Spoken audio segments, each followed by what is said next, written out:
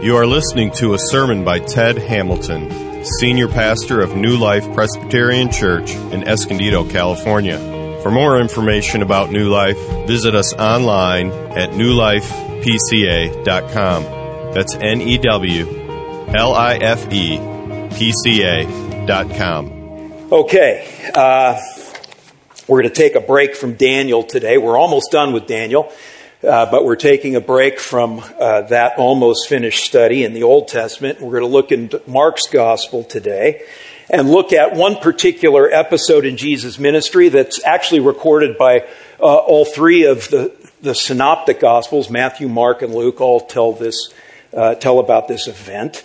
And this event reveals a lot about Jesus, and it reveals a lot about you and me. The text is Mark chapter 10. Verses 13 through 16.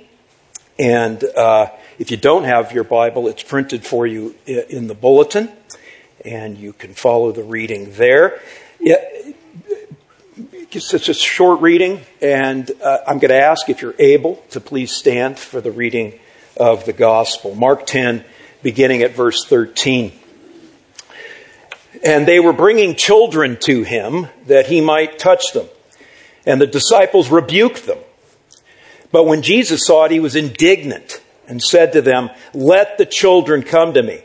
Do not hinder them, for to such belongs the kingdom of God.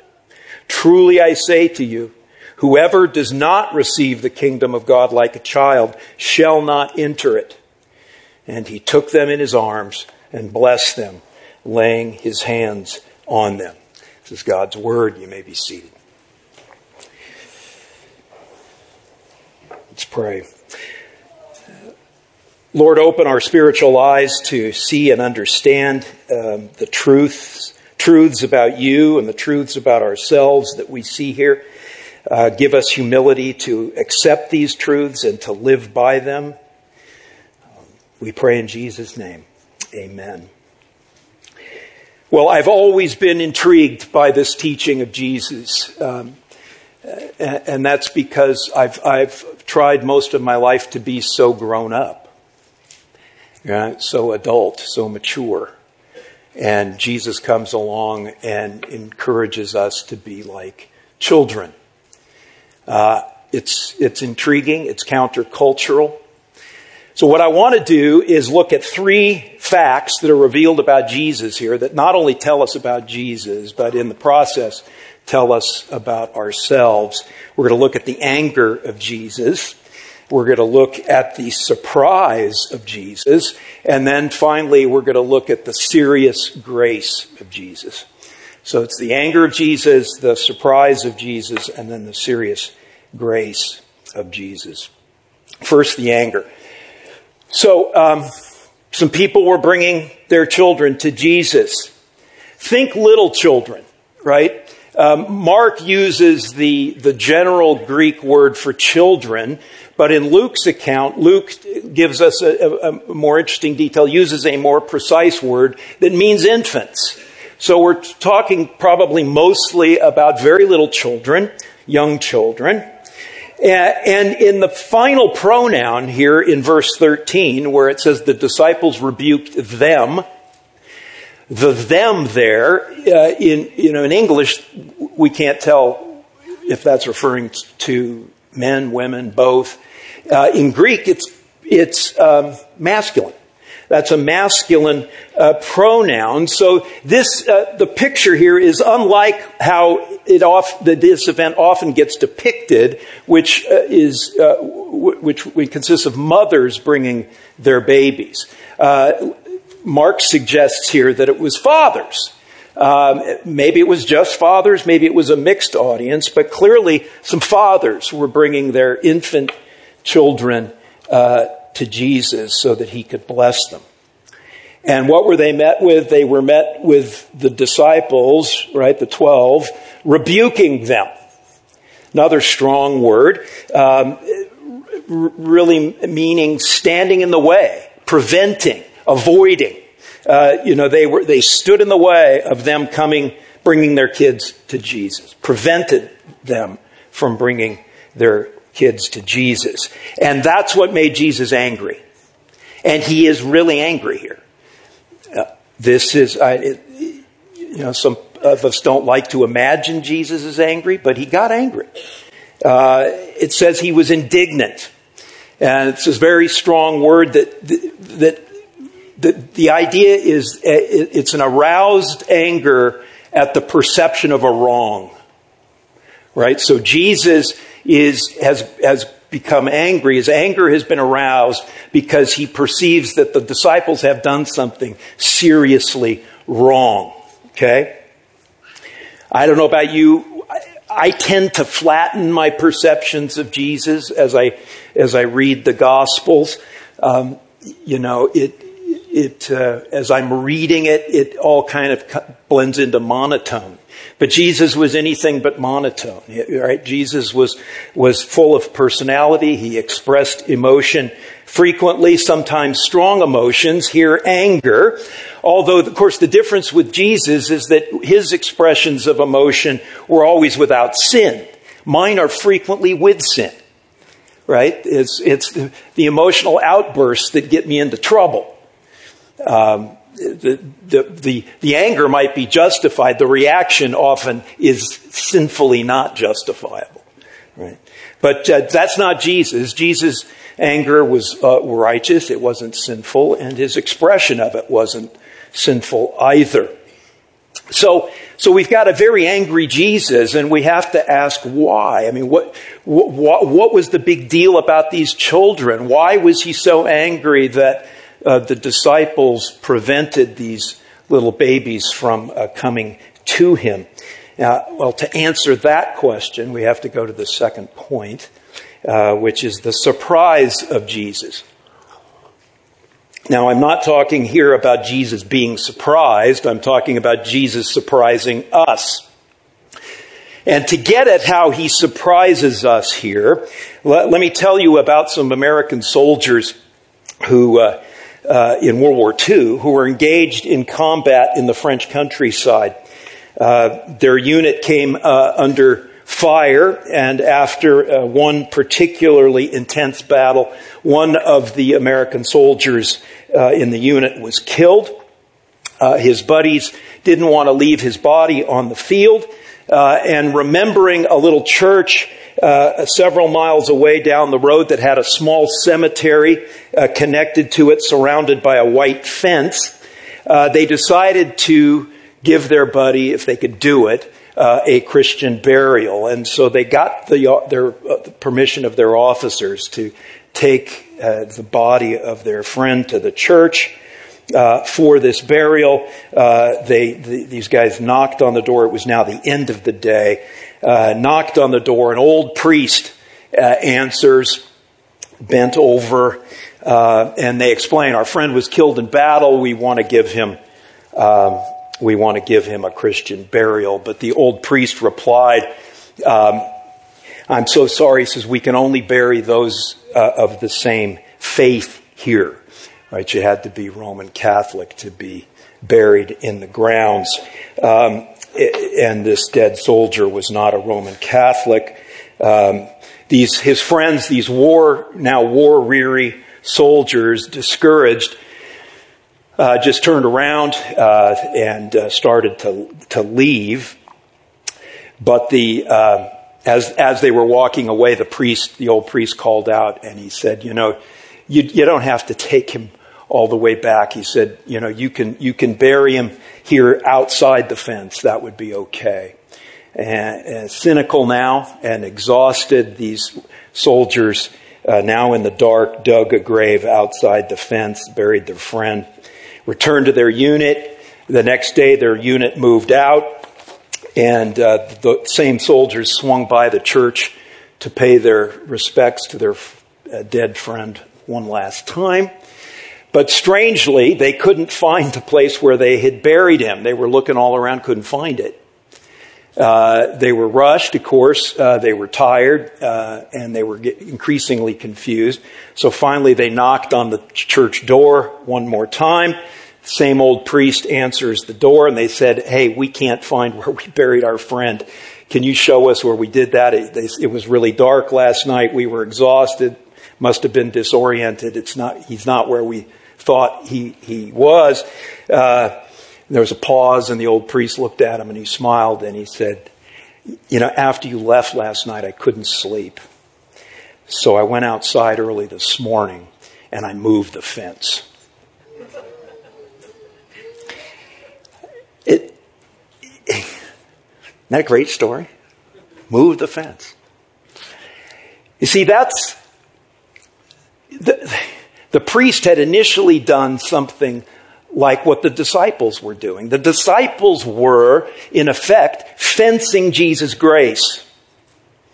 Sometimes we do that. The disciples presumed that these infants were not as important to Jesus as adults, that they weren't they weren't mission critical for Jesus. So they decided on their own to fence these infants from the grace of Jesus. But this is where Jesus surprises us. This is where Jesus may make us even a little uncomfortable, because what Jesus does is move the fence. Look what he says in verse 14. Let the children come to me. Do not hinder them, for to such belongs the kingdom of God. Now that's a remarkable statement. Right? In effect, what Jesus is saying, I'm the king in the kingdom of God. That means that I and my kingdom belong to these very children that you've been hindering. And every child like them. The kingdom belongs to them. He's speaking specifically of the children that were brought to Jesus. Well, what was special about those children? Who are these children, right? Well, again, think about the context. These are children of believers in Jesus. Now, these believing parents did not have sophisticated faith. They didn't have fully formed faith. They knew very little. They didn't know nearly as much as what you Christians know. But these parents did have enough faith to bring their children in public to Jesus for his blessing, and that was enough for Jesus. You see, Jesus' grace to believers, even believers whose faith is imperfect, whose faith is as small as a mustard seed, Jesus' grace is wide enough to embrace those believers and their children. I hope this encourages the heart of every parent here. Now, of course, we know, the theologically correct among you are going to remind me, well, Ted, we know that this doesn't mean, Jesus couldn't be teaching that the children of believers are somehow automatically granted salvation. And I'll grant that our children can ultimately forfeit this blessing, right? By their settled disobedience of unbelief. But I don't want you to let that truth blunt the beauty of their blessing. The blessing that they have, your children have as your children, because you're believing parents, right? The kingdom of God belongs to your children. That's what Jesus says. That's an incredible blessing. Right? He's moved the fence. It's wider than we think it is, his grace.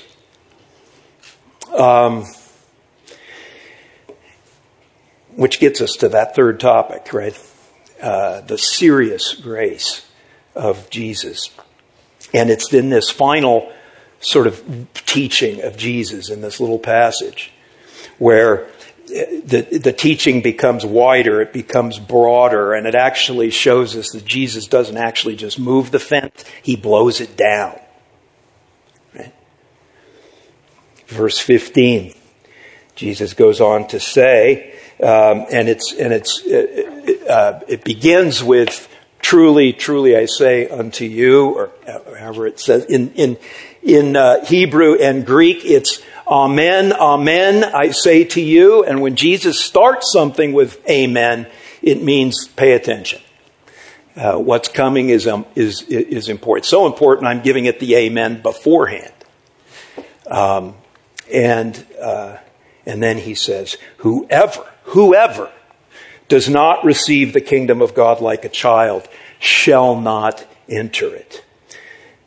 Now that's a double-edged statement, isn't it? That's why I call this serious grace.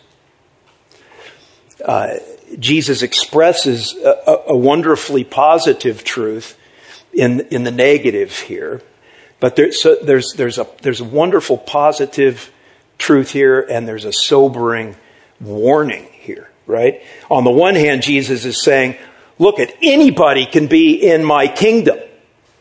Anybody can be a citizen in my kingdom, because all that's required is that you receive it like a child. That's it. That's open to anybody. On the other hand, Jesus is saying, but you can miss my kingdom. Right? You can miss it. How? If you try to enter it, if you try to gain it like an adult. This is why I was intrigued by this passage and a little daunted by it. Because, like I say, I pride myself in being an adult. I pride myself in, in acting like an adult. And because the world and the culture where we live influences us to be adult-like, not childlike. Right? What does it mean to receive the kingdom like a child? This is what we have to do. It's important to know what it means. Well, think about it. And remember, think in terms of very young children, infants. A child is unable to provide for herself, right, or himself, what it needs, right? Utterly unable. A child is totally unable to provide for itself. Therefore, that also means that a child is utterly dependent on one outside, typically a parent, right, for what it needs to live and what it needs to thrive. The only thing a child can do, right, is receive what it cannot earn, receive what it cannot produce for itself. Right? Now, I know some of you are going to say, well, a child can also poop. Okay. I'll grant you that.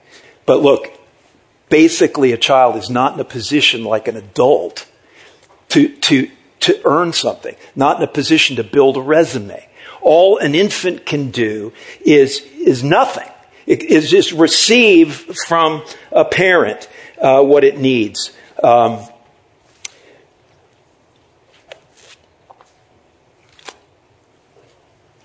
I read, as I was preparing for this sermon, I read a story about a young boy who finally wore his parents down asking for a puppy. And they finally relented and said, yes, you can get a puppy. He was bargaining. He said, look, I'll buy it with my own money. I've saved up my allowance. And they said, fine, okay, you can buy the puppy. And so once he got that permission, this boy excitedly made his way to the pet store that he would pass every day on his way to and from school, where he had been looking at a window full of cute little puppies. The pet store owner, seeing a little kid come in, first makes sure that he has the money, right? Let me see your money. And counts the kid's money. He says, yep, you've got enough money for one of those puppies. And then he takes the boy over to the display to have him choose the puppy he wanted. And the boy stood there and watched the puppies for a long time and just studying them. And finally he tells the owner, I think I'll take the little one in the corner. And instantly the owner looks over, sees the one he's pointing to, and he goes, "Oh, no. You don't want that one. There's something wrong with that one. Look, see, he's just sitting there." That's all he does. He just sits there. Something's wrong with one of his legs. He can't run and play like the other puppies. So choose another one. And this boy, without saying a word, lifted his pant leg to expose a chrome brace to the owner. And he said, "No, I'll take the one in the corner." You see, it turned out that what disqualified the puppy from being chosen by everybody else is what most qualified it to be chosen by that boy. And that's exactly how it is with Jesus and you and me. We are, next to Jesus, like infants, weak, helpless, utterly dependent. We can't be good enough to earn anything from him. In fact, we continue to fall short every day of what he requires of his creatures. We don't have what he requires. We can't produce it. In addition to all that spiritual lack, which is the most important, most of us also lack the things of the world, the things that the world values so much, right? Fame, drop-dead beauty, popularity, wealth, status, power. But what Jesus is communicating here is that all of this lack in you, all of this inability, all of this utter dependence is exactly what qualifies you in Jesus' eyes.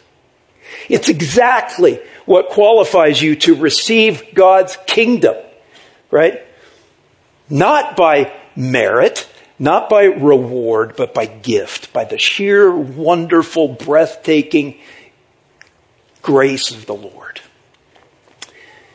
Jesus loves you, just as you are in all of your inability and dependence and unworthiness and ordinariness. He loves you. He's chosen you. So the right way, friends, indeed the only way to receive the kingdom of God is to receive it with totally empty hands from the nail-scarred hands of our Lord and Savior, Jesus.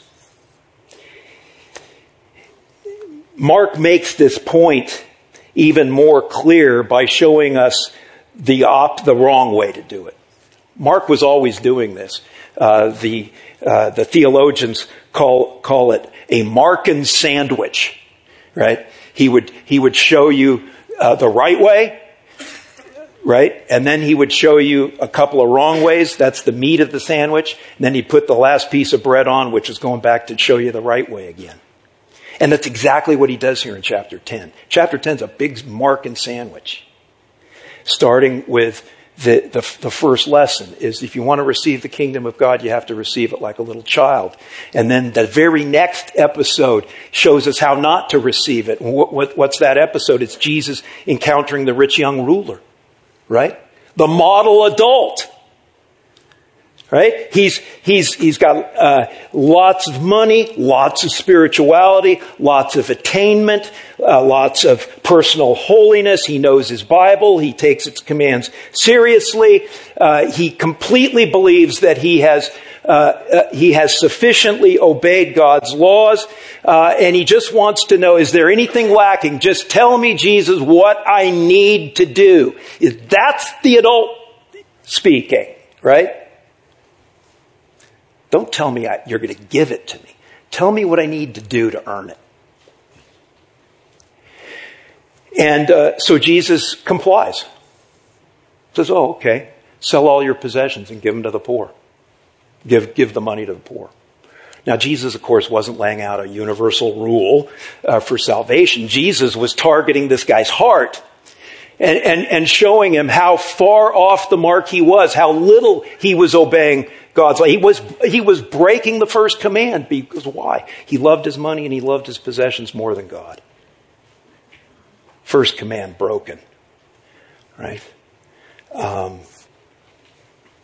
Jesus was showing him his utter inability to get into the kingdom by himself. But this young adult didn't want to hear it, so he makes history. He walks away from Jesus. The only one in the Gospels that walks away from Jesus, rejecting his grace and sad as he walks away, rejecting his gift. His hands are too full of his own supposed righteousness, too full of his own wealth, too full of his own self-love, too full of his notion of his own self-sufficiency. He's the model adult. And then right after that, if that's not enough to show you the wrong way, we get the lesson from two of Jesus' own disciples, James and John, right? The sons of thunder. That's who we call James Kwok and John Kong. The sons of thunder. Thundering around here. Right? They'd been arguing with the other disciples about who was the greatest. And they had decided, actually we are. We've outperformed them all. We've done the best. We are the most holy, the most obedient, and therefore we deserve the power and the position that comes with our work, with our holiness. We want the positions of power and prominence in Jesus' in your kingdom, Jesus. When you come into your kingdom, give us the seat at your right hand and at your left hand. And Jesus once again had to rebuke his disciples, right? Telling him, look, it's not about power. It's not about position. It's not about performing. It's not about ruling. It's not about being super spiritual. It's about being humble. It's about being a servant. It's about realizing how dependent you are and how unable you are to save yourself. It's a hard lesson. And then chapter 10 closes out, with that last piece of bread, which is, again, it goes back to the right way to come into God's kingdom. And we see it again, it's exactly like it's a lived out picture of what it is to receive the kingdom like a child. And we see it in the example of blind Bartimaeus, the son of Timaeus, right? Bartimaeus acted just like a child, right? There he is, and Jesus is coming into the town. He hears the crowd, he hears the people yelling, and he does what does a child do? Child cries, right? Cries out. And he starts crying out, Jesus, Son of David, have mercy on me. Son of David, have mercy on me. And he's yelling, crying out, and the crowd is getting angry, and they rebuke him, and they tell him to be quiet. So parents, what do your children do when they want something and you tell them to stop crying and be quiet? What do they sometimes do? Cry all the more, right? Mine did. Right?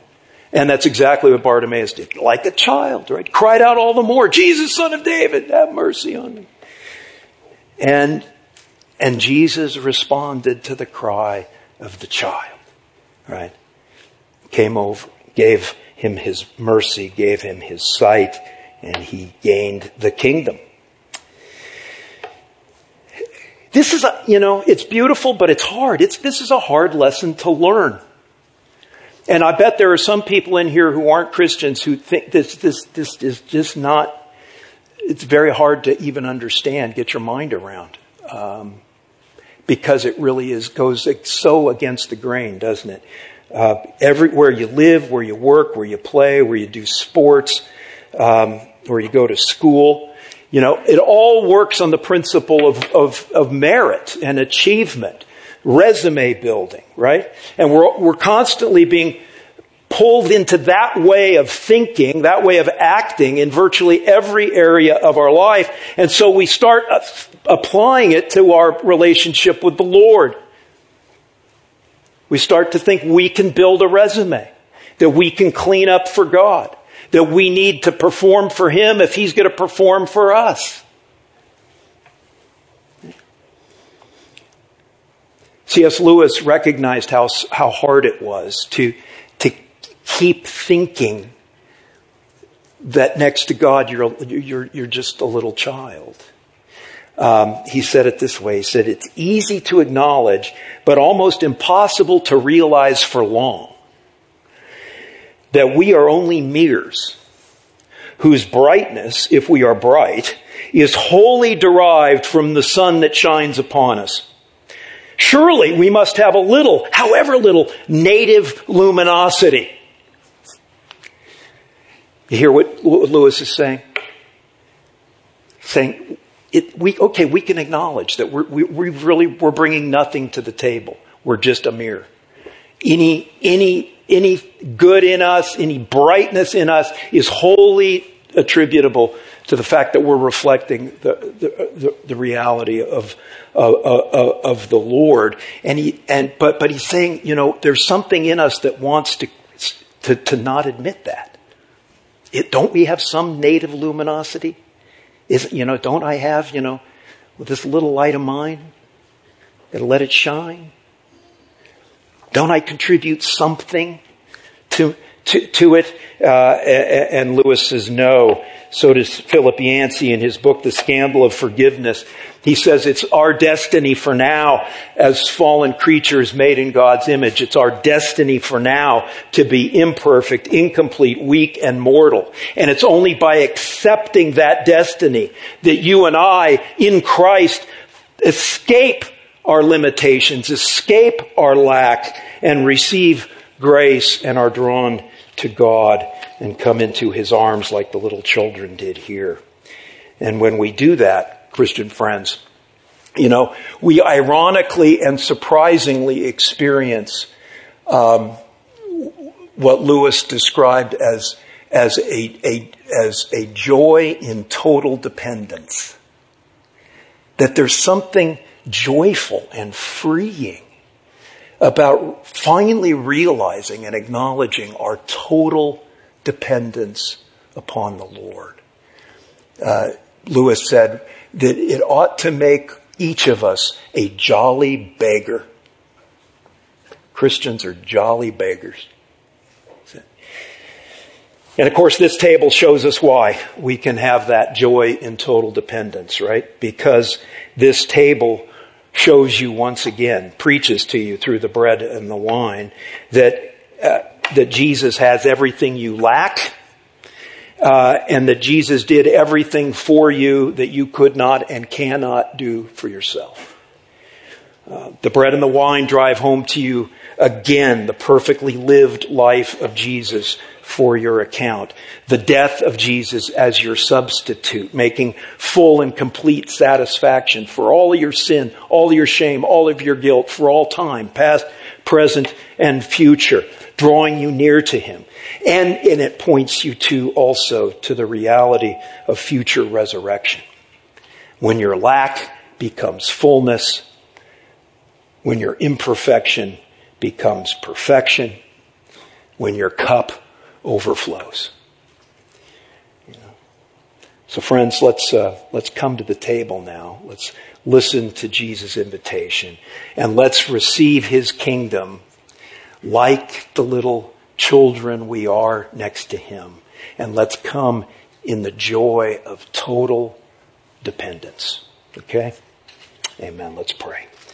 Lord, we're going to come to your table now in total dependence, recognizing our dependence and our inability. Lord, thank you that you are the good parent who gives us all that we need. May we trust in that. We pray in Jesus' name.